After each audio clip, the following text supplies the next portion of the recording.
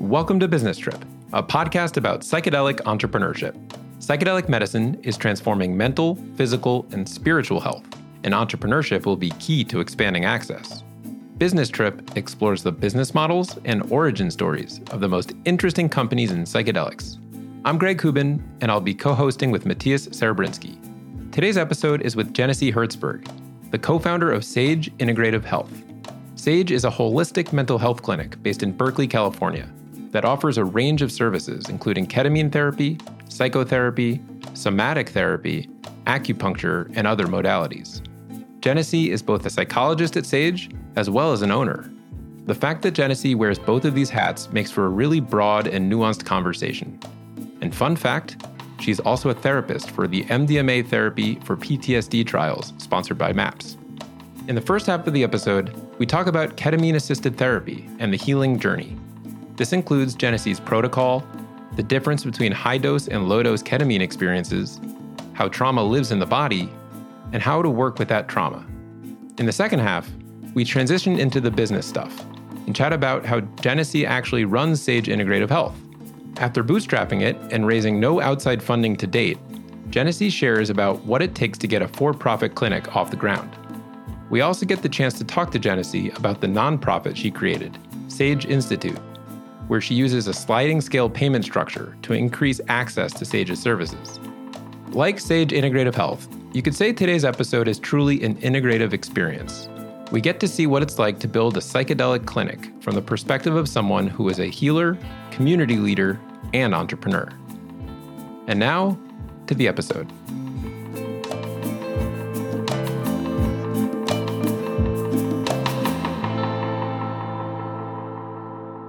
Welcome to the Business Trip podcast. Great to have you here. What is ketamine-assisted psychotherapy and how does it work? Thank you. It's lovely to be here. And in terms of ketamine-assisted therapy, ketamine is one of the few currently legal psychedelics on the market right now. It's available by prescription from a physician or a psychiatric nurse practitioner. And there are two different ways that it shows up in the market right now. One of them is through infusion centers. So that's not ketamine-assisted therapy. It's just ketamine infusion where people go in, are hooked up to an IV and get an infusion, which typically happens maybe twice a week for the first few weeks and then slows down over time. And that impacts the biochemistry of the person and seems to be helpful for a lot of people with treatment-resistant depression, even without the therapy component.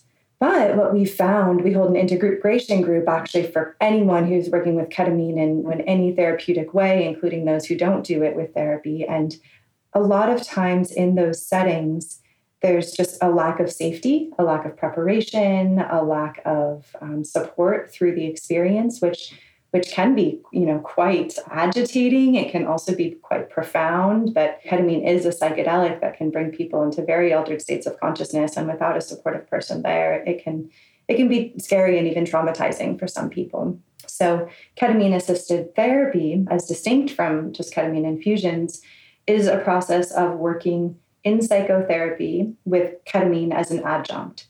So typically someone meets with first a prescriber and who assesses their viability as a ketamine patient and prescribes the ketamine if it seems like a good fit.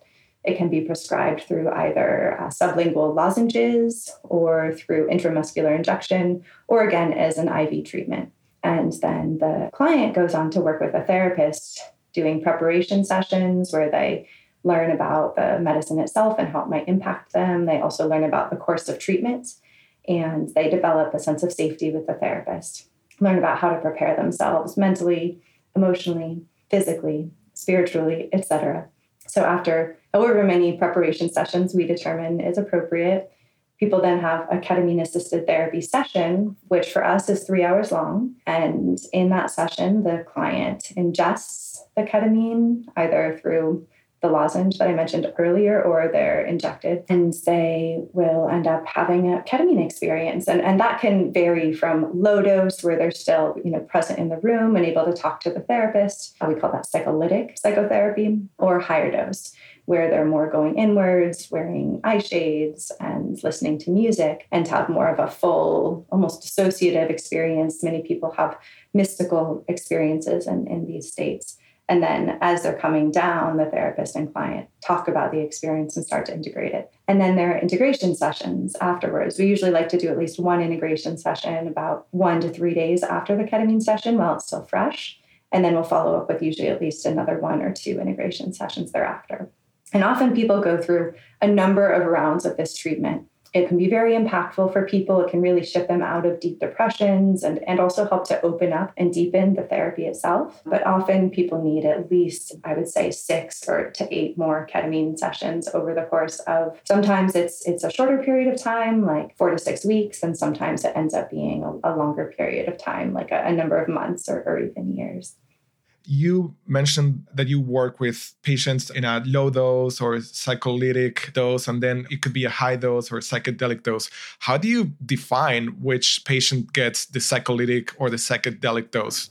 So we always start with a lower dose, a psycholytic dose, and the psychiatrist will determine what that is for each individual client. But we're aiming towards a psycholytic session because those can be incredibly valuable for everyone. So we want to get a sense of how does this work for this particular client? Are they able to communicate with us in that state? Does it seem to really open up and support the treatment? And is it helping them in terms of their mood and their symptoms? So we'll have at least the first session as a lower dose session. Some people will love that and want to stay there. And other people will like that, want to continue there for a while with an ongoing curiosity about the higher dose sessions. It's interesting that you have this wiggle room, so to speak. I think about how clinical trials are being done for different psychedelic therapies. And I would say that it's usually a higher dose, more of a psychedelic dose. So arguably an advantage of ketamine and being prescribed off-label is that you can play with that and explore and try different things. Absolutely. Yeah. And I would equate low dose ketamine to more like MDMA, which is more psycholytic in nature. Typically, you talk and process their experiences throughout, though sometimes they will have fully inward mystical experiences. But more often it's a process, and more often it's a psycholytic therapy, where psilocybin, more often, like you're saying, is more of a high dose psychedelic experience. So ketamine kind of gets the best of both worlds in a way. I'm curious on what is that patient or client journey. How do they go from a non-psychedelic session to then doing a ketamine-assisted therapy session to then going back to a non-psychedelic session or integration, but also the idea that maybe they will go back a year later into a ketamine-assisted therapy session. So what is that typical client's journey? Yeah. So I'm going to sort of separate these into sort of 2 different types of clients. Some of them come in knowing that they want to do ketamine-assisted therapy, and we are working towards that from the beginning, and they do more frequent ketamine sessions throughout. Other clients are coming in, either they're just coming in for regular therapy, and this is something that might come up as we talk about what they're struggling with. I might think, ketamine might be a useful treatment for you. So I might give them some information about it and see if it's something they're interested in. And others come in knowing they want ketamine-assisted therapy, but really in the context of an ongoing therapy treatment. So for either of those 2 types of clients, we'll start off in regular therapy and work together for some time. Often it's weeks or even months or even a year or so before they come around to being ready. I've noticed that just based on the media and the way that psychedelics have been portrayed over the years, particularly with the drug war, particularly for certain populations who are particularly oppressed by the drug war, like people of color, for example, who see mass incarceration as a result of petty drug charges and are like, I'm just going to stay away from that. So for some people, it just takes some time for them to get used to the idea. Even if they have found me because I offer psychedelic therapy, they want to do it, there's still a lot to unpack around their fears and concerns and ways that it might. One big fear that I've seen is a fear of unraveling, that they've kind of worked so hard to get to this place, especially people with a lot of trauma in their backgrounds, and they're scared of what would happen if they let go. And ketamine and most psychedelics really have this effect of softening the defenses and opening people up to what's underneath. And that can be very scary for people. So sometimes we're spending a lot of time working with that, or other fears might be that they'll embarrass themselves. They'll do something stupid or embarrassing or inappropriate, that it will impact their brain in the long term. So, I think back to that. I don't know if you remember this advertisement a while back coming from the government and the whole drug war back in the 80s of like, this is your brain on drugs, and they crack an egg into a pan and it's there frying. So, that I think is just so ingrained in many people's minds. And so we have to undo those perceptions. So yeah, it can take some time for some folks, less time for others. And then eventually we'll get started with the ketamine work. And because we've been working together for a while, the safety and trust is already established. And we'll have the session and spend whatever time we need integrating it. Because ketamine is a shorter acting drug and also has an impact on memory, sometimes it's harder for people to remember the specifics of the sessions, especially at higher doses. And so I see it as my job to take really good notes and also to help people to circle back to often the very potent and meaningful experiences that they had. So some of integration is going back, remembering what happened, tying it to their current lives and meaning. Some of it is a somatic integration of working with the ways that their trauma lives in their body and helping them to feel and express and move through those feelings. And then part of it is something you might call implementation. Like a lot of times people get insights about how to change their lives or how to redirect their lives in a healthier way. And so supporting people and really following through on those insights. You mentioned the fear of unraveling. I've heard this many times from folks that are not experienced with psychedelic medicine. And what I'm hearing is that there's a part that is bringing that fear into awareness. But my question for you is, what happens after the fear comes into awareness? Like, how do you work with a client to overcome that? Yeah, so a lot of it's really just making space for the fear, like that it's generally a part of them. I like to think of the psyche as manifesting in different parts of ourselves that developed in our childhood in response to the conditions and adapted to different circumstances. So this I see as sort of a protector part that is worked really hard, like I said, to hold people together. And often that protector part just needs to be heard, needs to be able to express its fears and concerns and be understood in them. So a piece of it is just a real receptivity to all of their feelings and fears and worst case scenarios, and just helping them to voice those things and acknowledging them as legitimate on some level, and then also offering some psychoeducation around what I've actually seen. The primary time that you see people kind of fully unraveling as a result of these substances, and it does happen on rare occasion, but it does happen, is more often with the tryptamines like psilocybin, LSD, DMT. And it's more often when someone has a family history of psychosis and or past experiences of psychosis, and when those are unmanaged. So once we've determined that we think it's safe for them to move forward, we don't foresee that as being a risk. And we've done everything we can to manage that potential risk. So I'll let them know that. And just tell them about what could actually happen. Like it could feel in the session like their guard is down and like they're more open to talking about their trauma, for example, or they're more open to talking about the relationship and their feelings towards me, or more open to revealing certain secrets or aspects of their experience or history that they typically keep hidden because they have a lot of shame around them. And then we can work collaboratively to think about, are there ways that we actually want to work together to protect them from that? Are there certain boundaries that they want me to help them hold in the session when their guard is down? Are there, certain places that they don't want to go? And if I hear them going in any one of those directions, then I'll say, we made an agreement earlier that you didn't want to go here. So let's pause this session and kind of shift to another topic, and we can come back to it and think about whether this is really something you want to be talking about in our next session. So there's a part that wants to bring those feelings out often, but another part that really doesn't. I guess one piece of what we're doing here is working with these protective parts to ensure that they feel comfortable stepping into the work and knowing that I'm going to support them in not going places that they don't want to go. And also in knowing that this fear of unraveling is not likely given the particular context, assessment, who they are as individuals. Would you say that the fear of unraveling and those parts that people tend to protect would be called shadow work? Is that how you would define that?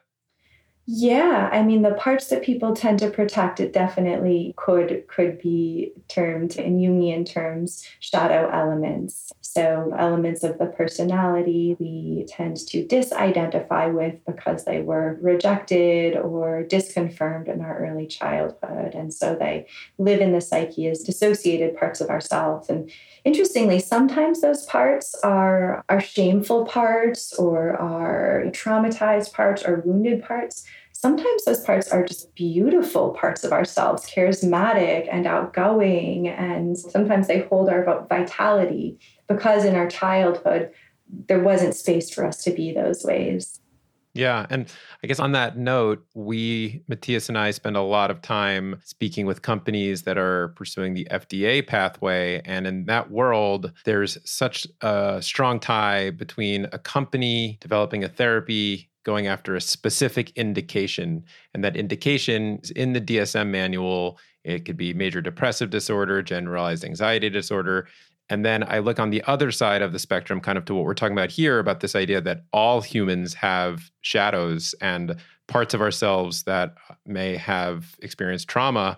And I'm kind of trying to reconcile like the different approaches between a company that's going after a specific indication versus the way you're speaking about it, where it's like, this is the human condition. And like, I'm wondering, when you speak to a patient, are you diagnosing them with the specific indications, or do you kind of look at them as an individual who is looking to heal parts of themselves like any human?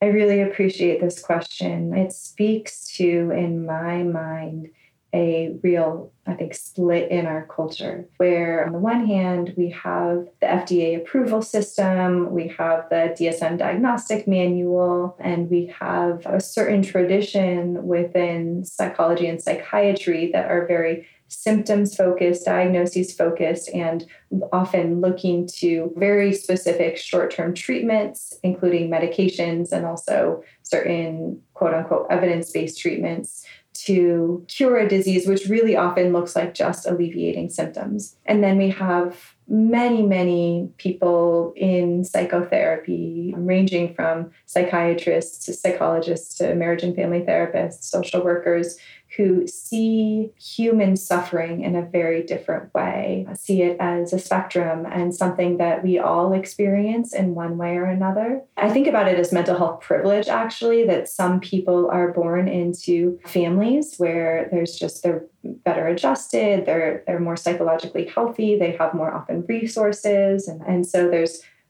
less intergenerational trauma, less of a history of trauma. And for those people, they may have less acute symptoms and less kind of diagnosable symptoms or illnesses. And then there are those who were born into situations that just had incredible amounts of trauma and violence and neglect and abuse and structural oppression and racism. And coming out of an environment like that, it's inevitable that you're going to experience significant symptoms of a wide range of qualities. So there is that kind of mental health exists on a spectrum. And for all of us, I actually think about this as relational trauma. Most of us had some things happen in our early relationships with our parents that left certain parts of ourselves feeling unseen or rejected or dismissed. And those parts go into the shadow realms. And so there is this process of working to integrate the wholeness of our person and our personality that I think is important growth work for anyone, no matter where you exist on the spectrum. Mm-hmm. So just to add that in my work, as a psychologist, I have to hold both. In order to do this work with ketamine, it's a Schedule III controlled substance, and we do need to be able to justify our use of it to the FDA or anyone who were to audit our files. And so we find a DSM diagnosis that is most appropriate to the particular individual. And most people who are coming in suffering have something that fits within the DSM. And so whether it's generalized anxiety or depression or something of the sort. So we do have to rely on these kind of more structural ways of doing things, even if that's not where our underlying understanding of this work lies. And I think that's what's happening in the clinical trials as well. I think that they are really needing to cross their T's, dot their I's, and do this in a way that's going to be generally acceptable by the FDA, by the DEA, by the Board of Psychology, Board of Psychiatry. And it's also just how drug development works is you develop a treatment for a specific indication. And so in these cases, they're taking MDMA, for example, and saying which indication is this going to be most effective for? And we, for the most part, agree within the community that PTSD is a really good fit for that, where psilocybin might be a really good fit for end-of-life anxiety. So it makes sense that that's how the studies are happening right now. And once we move into legalization and commercialization, and the availability of using the MDMA and psilocybin in our practices, we'll be able to start using them off-label for a number of different indications.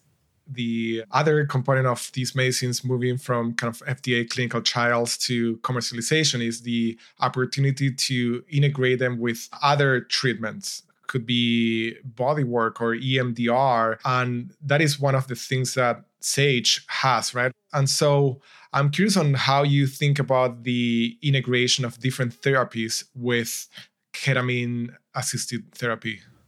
This is one of the topics that I get very excited about. I just think that there's so much potential there for integrating these different modalities, particularly ones that focus more on the body with ones that focus more on the minds, the emotional processes, and the psyche. And so I've really started off that exploration in my own work and found that bringing in body work and bringing in acupuncture to my psychedelic work was incredibly helpful. And one of the ways is in kind of opening up those parts of ourselves that don't want to let go. Like sometimes psychedelics soften those defenses right away, but other times they can actually tighten them. Those parts can come on board and tighten even more against the possibility of opening up. And acupuncture, for example, has just been incredibly helpful in working on a somatic level to start to help those areas of tension and constriction to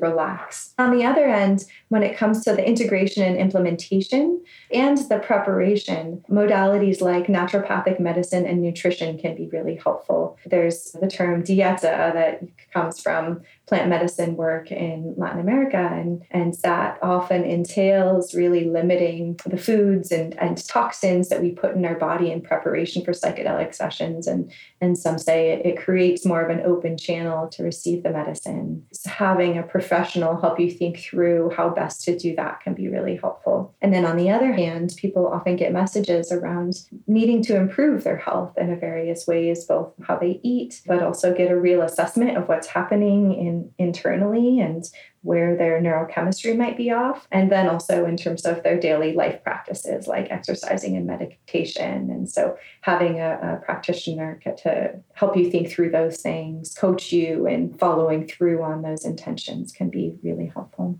I was speaking with someone recently who was sharing that in her ketamine somatic body work, she was accessing all sorts of memories, even perinatal memories. And that whole concept to me is kind of mind-blowing. Can you speak to that in terms of what you've experienced or with your clients?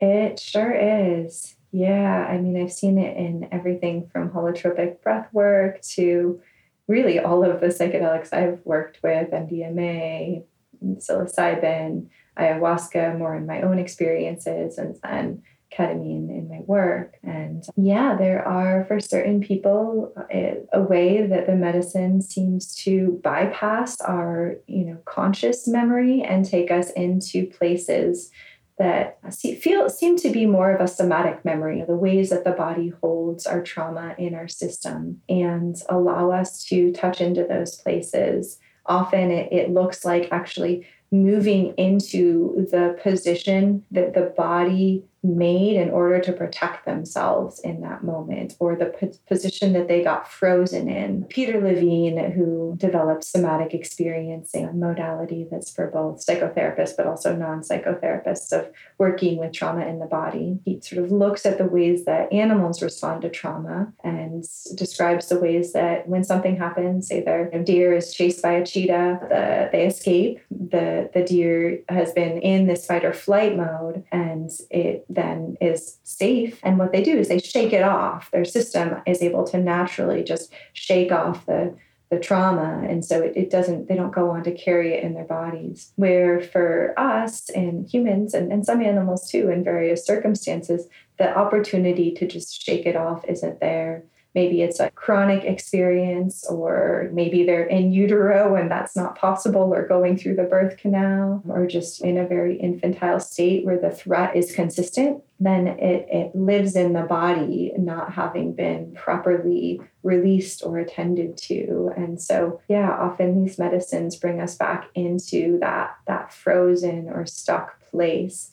And it's almost like the way I've experienced it is bringing oxygen into each one of those frozen cells, and almost like touching them with love and safety, and allowing them to slowly take that in and to slowly release themselves. And the release can look anything from a really subtle process of like slow unfurling to a more dramatic process of shaking or sobbing or screaming or pushing. I had one experience where this was actually in a holotropic breath workshop, and this was myself as the experience. And I was taken back to an experience that felt like a combination of a prenatal trauma with a past life trauma. I mean, I have no idea about the past life piece, but I was actually envisioning myself on almost like a cross with my hands tied down, being persecuted. And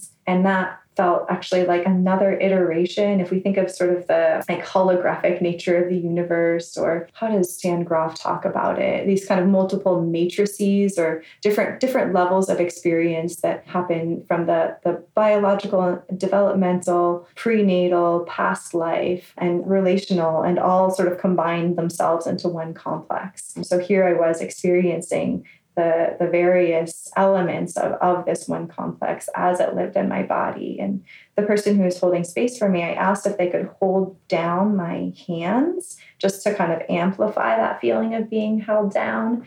And I breathed into that for a while. And then eventually I built up the courage to break myself free from it, and came out making this giant roar like a lion, just full on, like broke out and regained my power. And it was incredibly empowering and incredibly relieving and healing at levels that I'm not sure I will ever fully understand.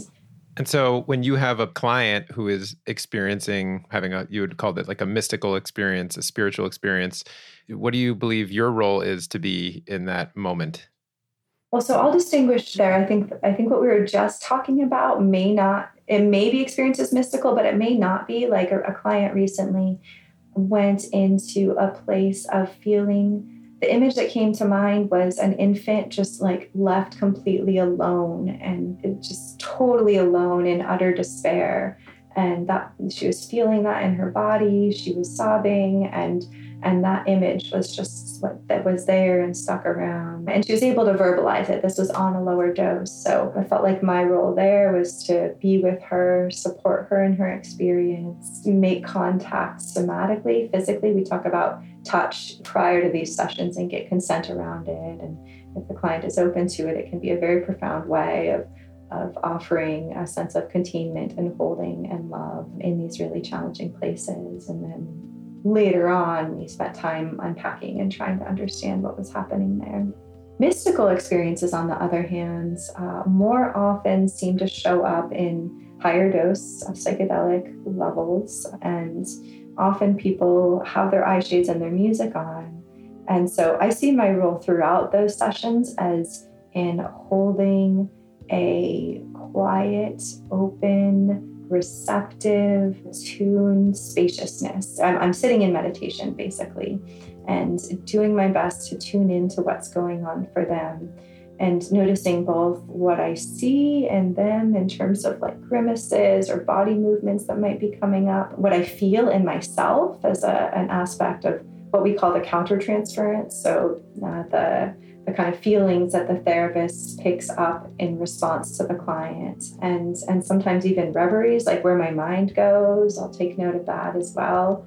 And some people talk about the field. So it's kind of the energetic field between therapist and client. And that's a more esoteric term. Not everyone believes in that, but I found it to be a very interesting place to explore and stay open to. And I'll just take note on all of those things and really try to, hold a loving space for wherever they are. And I often don't know exactly. And then they'll come back afterwards and tell me about it. You mentioned that you are in a meditative state, and I'm increasingly finding a deep relation between meditation and psychedelics, either because of the ability to stay present with what's happening from the experiencer, but also you're now talking from the practitioner perspective as well. So how do you connect these two different modalities, so to speak? Well, one of the physiological interconnections between the two is that they both tend to decrease activity in what's called the default mode network of the brain. So that's the part of the brain that has a tendency, or it's actually a connection between different parts of the brain that people have related to the ego. So the part of us that is aware of ourselves, is aware of how we show up in the world, reviews past interactions, thinks about future interactions, and is just generally kind of this self-reflective part. And it can be kind of ruminative. Like it's important in order for us to get along in the world and interact with others. And also it can really take us out of the present moment. So both psychedelics and meditation practice tends to decrease activity in that network. And so it's almost like the ego gets put aside a little bit, and we're able to be more just present with whatever is right there.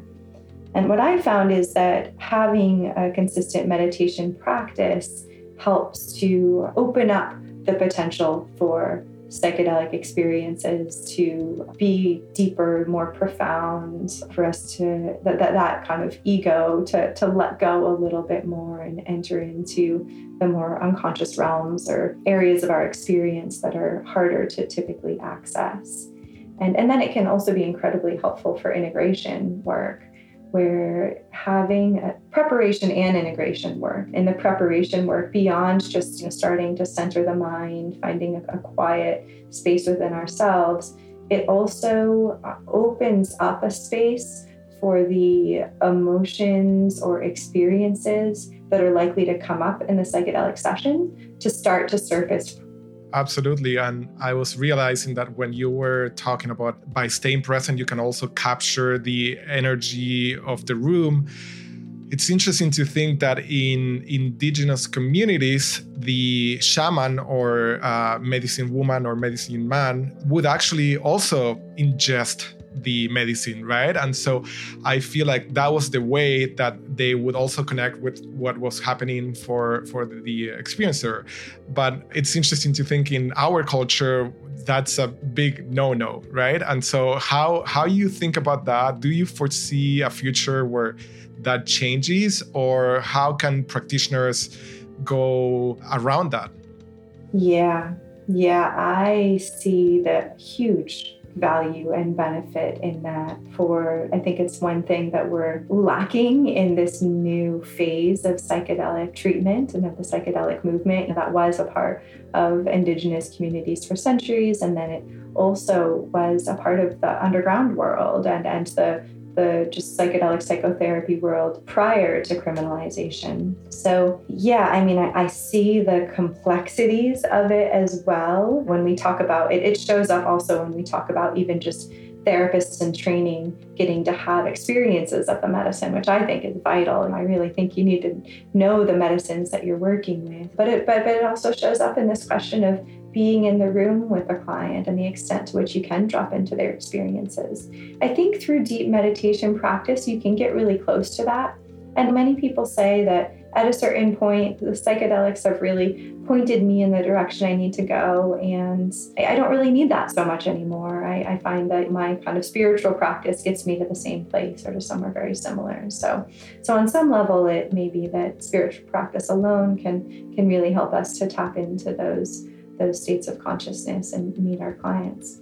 On the other hand, in the rare experiences where I've been able to explore that, it's been in community settings. A lot of my kind of experiential training, you could call it, and also the support for my work. That's where I get my consultation. It's where I get a lot of my learning around this work has been in communities of colleagues and practitioners who in those contexts got into experience being on the medicine while also supporting others on the medicine. And wow, like I would say on a number of occasions, I've just become by far the best healer that I've ever been. So I think there's a ton of potential there. I hope that I'm not sure, but I really hope that our systems become open to that over the years as these medicines become more widely accepted, because I think there's a ton of potential. Greg, let's talk business. I'm curious about what it takes to open and operate an independent clinic that works with ketamine. So things like the personnel, the initial investment, the startup process, so to speak. Can you shed some light in terms of what it took to get Sage off the ground? Yeah, and I'll actually start with Sage Integrative Health, and I'll give you a little distinction between the two. So Sage Integrative Health was the first business that I co-founded with Julie Megler, a psychiatric nurse practitioner, and that is the Integrative Health and Psychedelic Therapy Clinic. And it's a for-profit business, and it has a range of different integrative health modalities in addition to psychotherapy and ketamine-assisted therapy. And then Sage Institute is our nonprofit sister organization that offers sliding scale ketamine-assisted therapy and other mental health services primarily. So the nonprofit was really intended to bring the prices down so that almost everyone can afford them. So I'll start with Sage Integrative Health because that was where we started. I mean, the first thing that Julie and I did kind of in parallel were looking for a space. You need to have a location. Well, these days in COVID, you don't necessarily. It could hypothetically all be virtual. But for us and really ongoingly, we felt like we needed a space. And that was quite a process. And the city of Berkeley has a lot of zoning and permitting laws that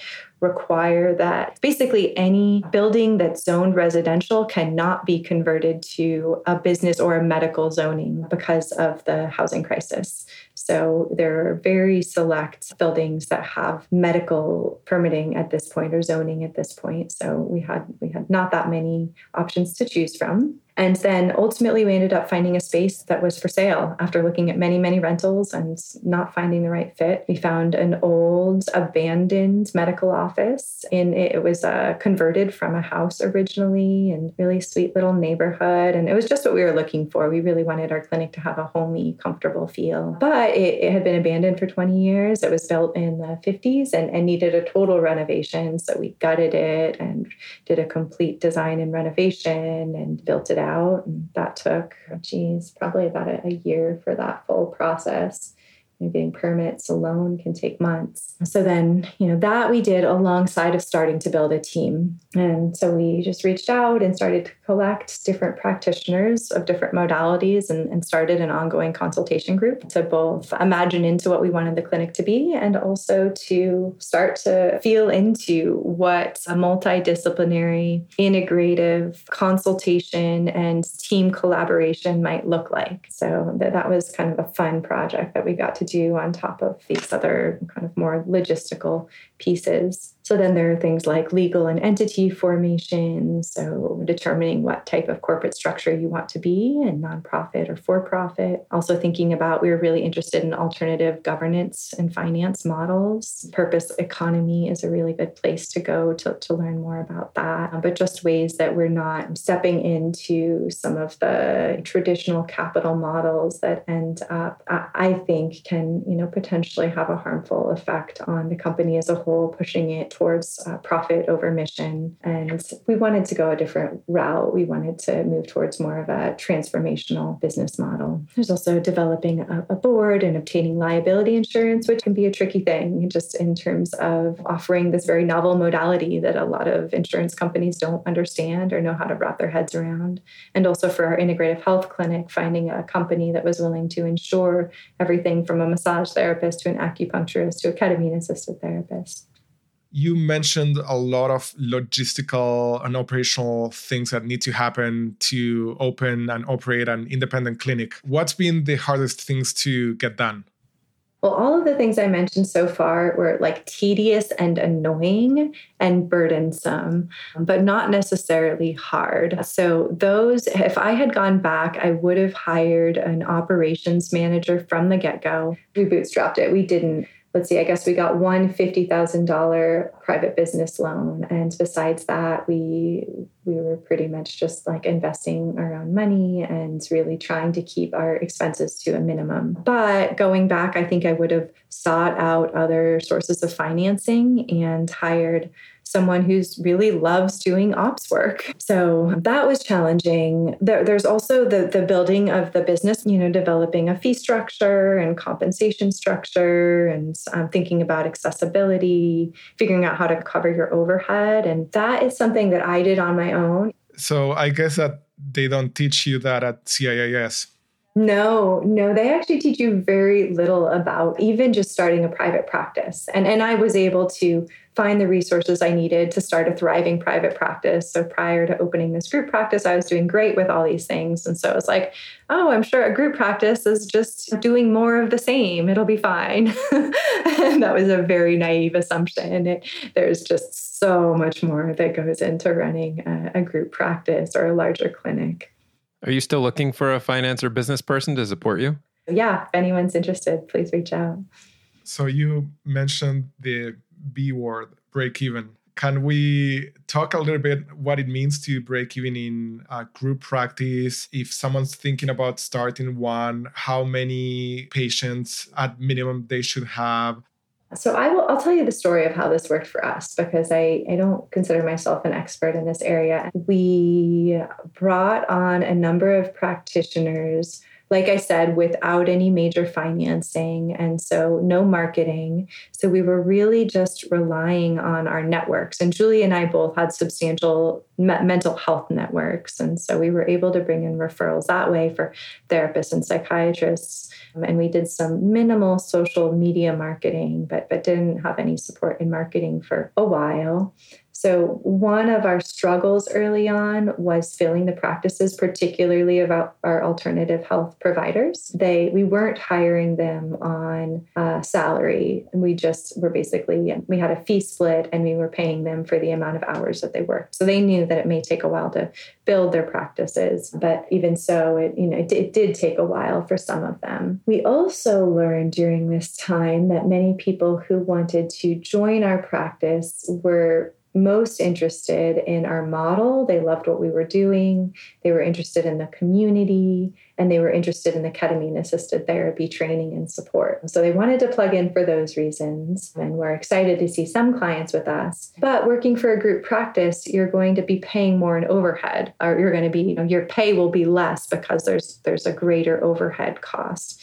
And so there's also a motivation for those same practitioners to be having their own private practice on the side. Eventually, we built up a big enough team and really have just, I guess, that our name's gotten out there. So we've had a lot of referrals for psychotherapy and ketamine-assisted therapy specifically. So we've easily been able to fill all of our mental health providers' practices to the point that they're, able to work. And at that point, that was probably 2 years in, I would say, when we were finally breaking even and covering our costs. At that point, we had a little bit of extra money to be able to hire on some additional management help.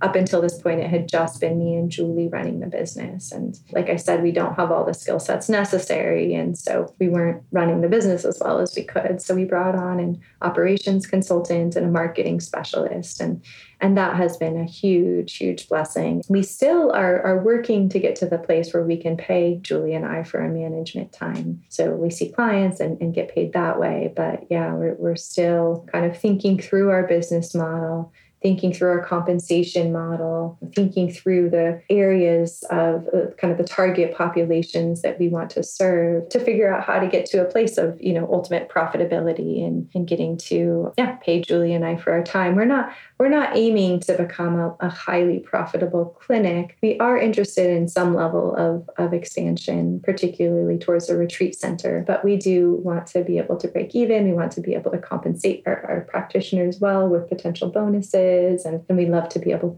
to develop some savings to be able to devote towards a new project. Have you been able to figure out ways for insurance to cover your ketamine therapy treatments? So yes and no.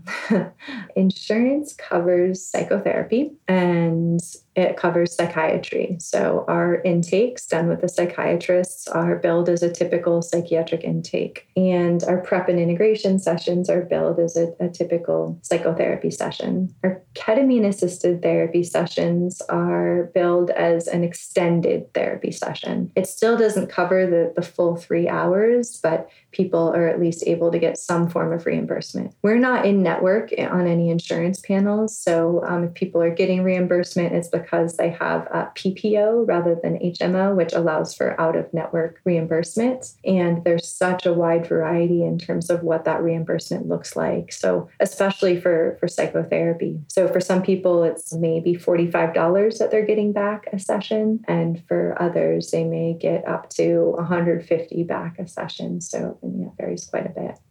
You'd also talked about your interest in increasing accessibility, and the Sage Institute has a program that has a sliding scale depending on people's needs. Can you kind of tell us about how that works and some stories that you can share? So our original idea at Sage Health, Sage Integrative Health, was to create an integrative health clinic that was also fully accessible to anyone who needed it. And we thought about different models of that, like a sliding scale that goes in both directions. So beyond just our typical fee-for-service, you would pay much higher if you had a significantly higher income. And there's also the idea of a patient assistance fund where you're just collecting funds that are donated to specifically subsidize lower fee treatments. We weren't able to get either of those programs running successfully. We didn't put as much energy in as we could, but it wasn't working out with the kind of resources and capacity that we had at the time. So at that point was when we started thinking maybe we just need a whole other program and one that's a nonprofit 501c3 so that we can collect donations and grants tax-free. So that's where Sage Institute comes in. And there, at this point, the money that comes in to subsidize client fees and also to cover our overhead is in part from donations, from philanthropy, from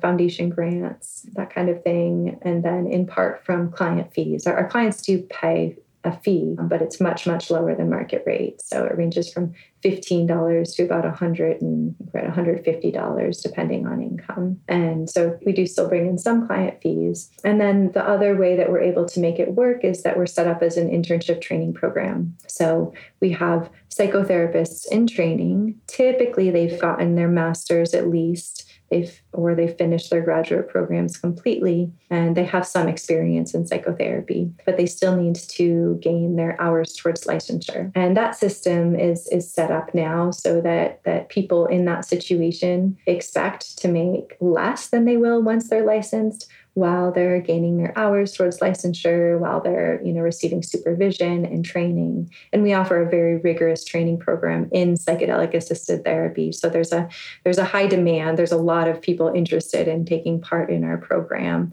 in order to get this 2-year training in psychedelic work, which, has a market value of, I think some of the programs out there cost up to $10,000 for a year-long program. So yeah, that's the setup there. There are still some major flaws or areas that we're working on. In part, it has to do with just that setup that I described as a whole. If you look at just about any other profession, whether it's someone in the business world coming out of business school or someone in working as a medical doctor, and just the tech sector, really just coming out of undergrad, their expected salaries are already way up there. They can expect to make far more than a living wage when they've got a master's degree, and for some even just a bachelor's. And here in the mental health field, and I think this has a lot to do with societal perceptions of mental health and seeing it in some ways as more of a feminized field. So that plays into it, but also seeing it as maybe unnecessary for a lot of folks. I think that's changing with COVID when almost everyone is experiencing some form of mental health struggle. Where my mind also goes is to the insurance coverage side of things, and that just being such a powerful lever if it can be tapped. Are you optimistic about that in terms of more coverage over time? I am, largely thanks to the efforts of Leah Mix and Anthea. They've created, I forget if they call themselves an official insurance company or more like a linkage between clinics and insurance companies, but basically to be able to provide insurance coverage for psychedelic assisted therapies. So I'm on their advisory board, their clinical advisory board, and I'm also, Sage Integrative Health is going to be one of their pilot clinics. So I'm very interested to see how that will roll out, what it will look like. But they're really prioritizing wanting to make sure that these services are covered with high standards of practice, and also wanting to ensure that doctors and psychotherapists get paid what they deserve. One of the issues with traditional insurance coverage, and the reason that we aren't on any in-network plans, is that the reimbursement rates are half the rates that we would charge otherwise, and it just isn't sustainable it doesn't cover our overhead to be able to work at that level of revenue. And my hope is that as they start to see how effective these treatments are and how in the long run they reduce expenditure on medical treatments, that they'll see that it's to their benefit financially. Yeah, the idea of Anthea and them becoming a third-party administrator and reimbursements through Medicare or Medicaid, and the potential approval of MDMA and psilocybin for psychedelic-assisted therapy, it feels like there are all these waves that, in a way, are in your favor. So with the idea that entrepreneurship and starting something is always hard, as you've mentioned, this has not been easy. At the same time, there are a lot of reasons why to be optimistic in a way. Yeah, I think so. I mean, we set up our clinic as a ketamine-assisted therapy clinic, both of them, but really with the intention of being able to incorporate psilocybin and MDMA as they become legal. And we see that happening. We've talked about MDMA therapy, psilocybin therapy potentially being approved in the next few years, and you having involvement with MAPS with MDMA therapy. Where do you envision, beyond the initial indications that they're targeting, right? MDMA targeting PTSD and psilocybin initially being major depressive disorder and treatment-resistant depression. How do you plan to incorporate those medicines into your practice kind of outside of those indications? Like, are there other indications that you're like, this would treat this very well? So for MDMA, I'm really excited about its capacity as a relational solve and a relational healing agent. So that can show up in both couples therapy. It's been used for decades to support couples therapy, and I've seen incredible results that way. So that's one area. And then the other is, one of my dreams that I hope to be able to move towards at some point is an MDMA-assisted group therapy to heal cultural trauma. And my hope would be is that would be for people coming from a variety of racial and cultural backgrounds, coming together, perhaps some affinity groups at first to really help people to develop safety, but also coming together and working with their differences and sharing their heart and their experiences. And from this state of expanded awareness and expanded empathy, I think that people will be able to really hear each other and take each other in a different way. I think there's a huge potential for not just individual healing, but also societal healing there. There's a lot more that MDMA can help for, just a lot. I think really most indications it can be supportive in the context of a really solid therapeutic relationship. But those are my two inspirations at the moment. How about psilocybin? Psilocybin, again, I think there's a range of possibilities there. I lean towards MDMA as the kind of first line of treatment for anyone who's got any sort of significant trauma history or even major anxiety. But psilocybin I see as a beautiful, both personal growth tool to treat existential depression, tool to support people, again, in their end of life anxiety. That the way in which it opens up one's mind to the reality that's outside of what's directly perceptible. It gives us a sense of the interconnectivity of things. It often gives us a sense that there's something larger than ourselves. It connects us deeply to the plants and the animals and the trees. I think that is healing for anyone from existential depression to facing death and freaked out about it, and also an atheist, to just people wanting to do personal growth work and find more meaning in their lives. And so, I think there's a ton of potential for, again, not just individual healing, but also healing of our relationships to each other and to the planet, ecological healing. And I just think that's essential in this day and age with what we're facing with climate change. We are going to do a couple rapid fire questions. First rapid fire question. What's your life's purpose? Well, that's a big one. I mean, I when I was about 12 years old, imagined into a clinic or an organization that would house the homeless, offer vocational training, and offer shelter for orphans who would then be adopted by the homeless as they went through their healing process.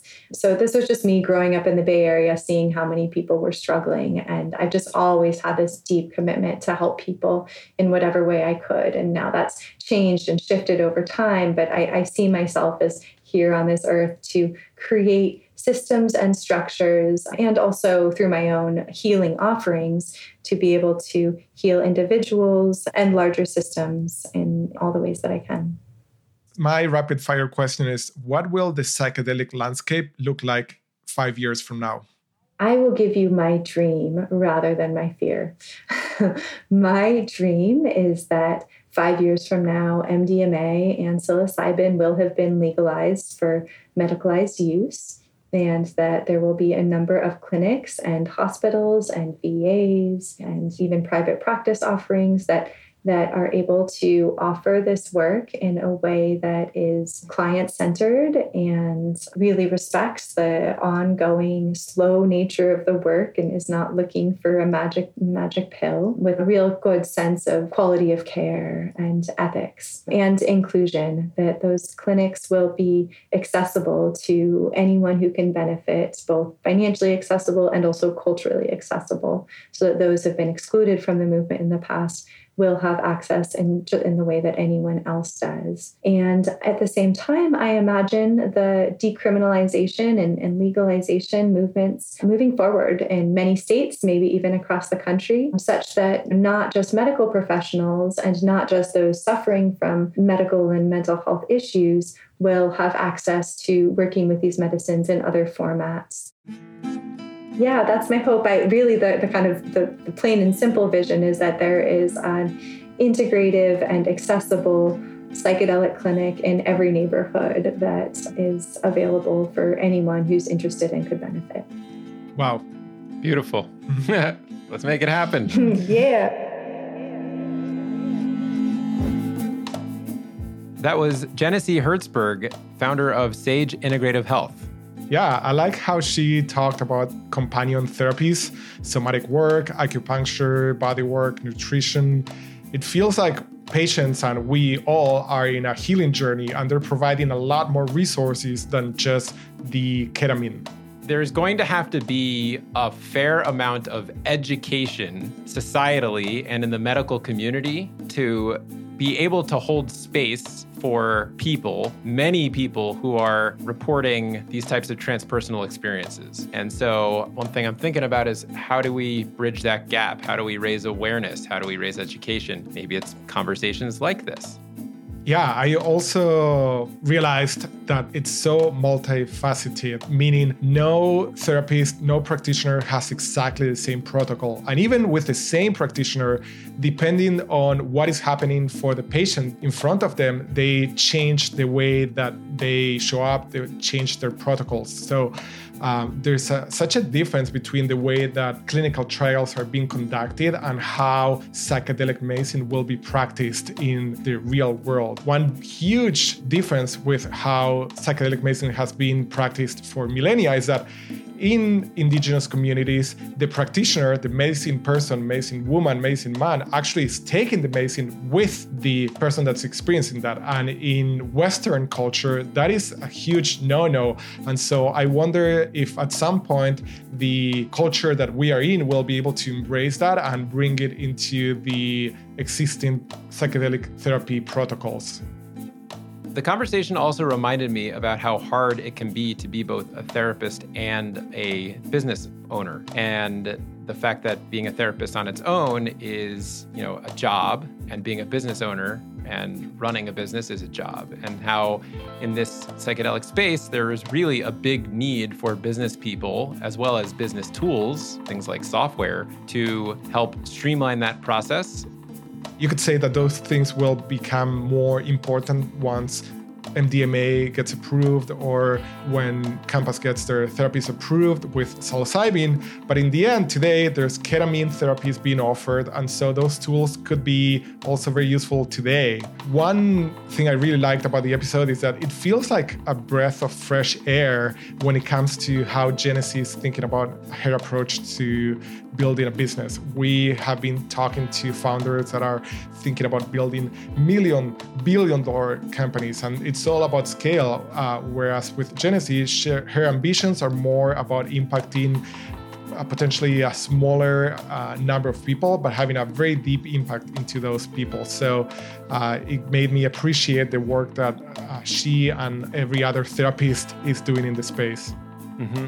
I also appreciate the sliding scale payment structure that she's set up for her nonprofit, Sage Institute, and really putting a focus on increasing access to ketamine therapy. And so for any of the listeners out there, if you are interested in donating to Sage Institute, we've dropped a link in the show notes. And that's it for the episode. If you have any thoughts about this episode, feel free to send us an email. I'm greg@businesstrip.fm. Matthias is matthias@businesstrip.fm. You can tweet at us or find us on Instagram @businesstripfm. We'd love to hear from you.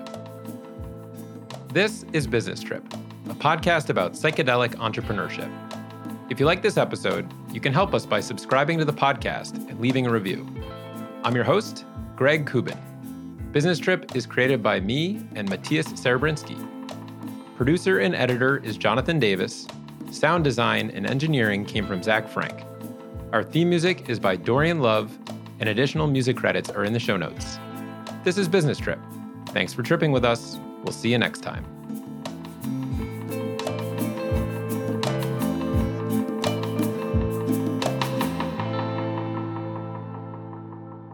Greg, let's talk business. And now, ketamine. About psilocybin. Meditation and psychedelics.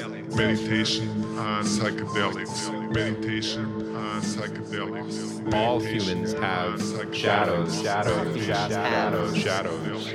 What's your life's purpose?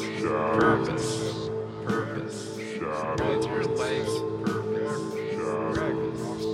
I'm just like blabbering. It's not actually. It's not coming out clear. I think. What's your life's purpose? Greg, let's talk business. business.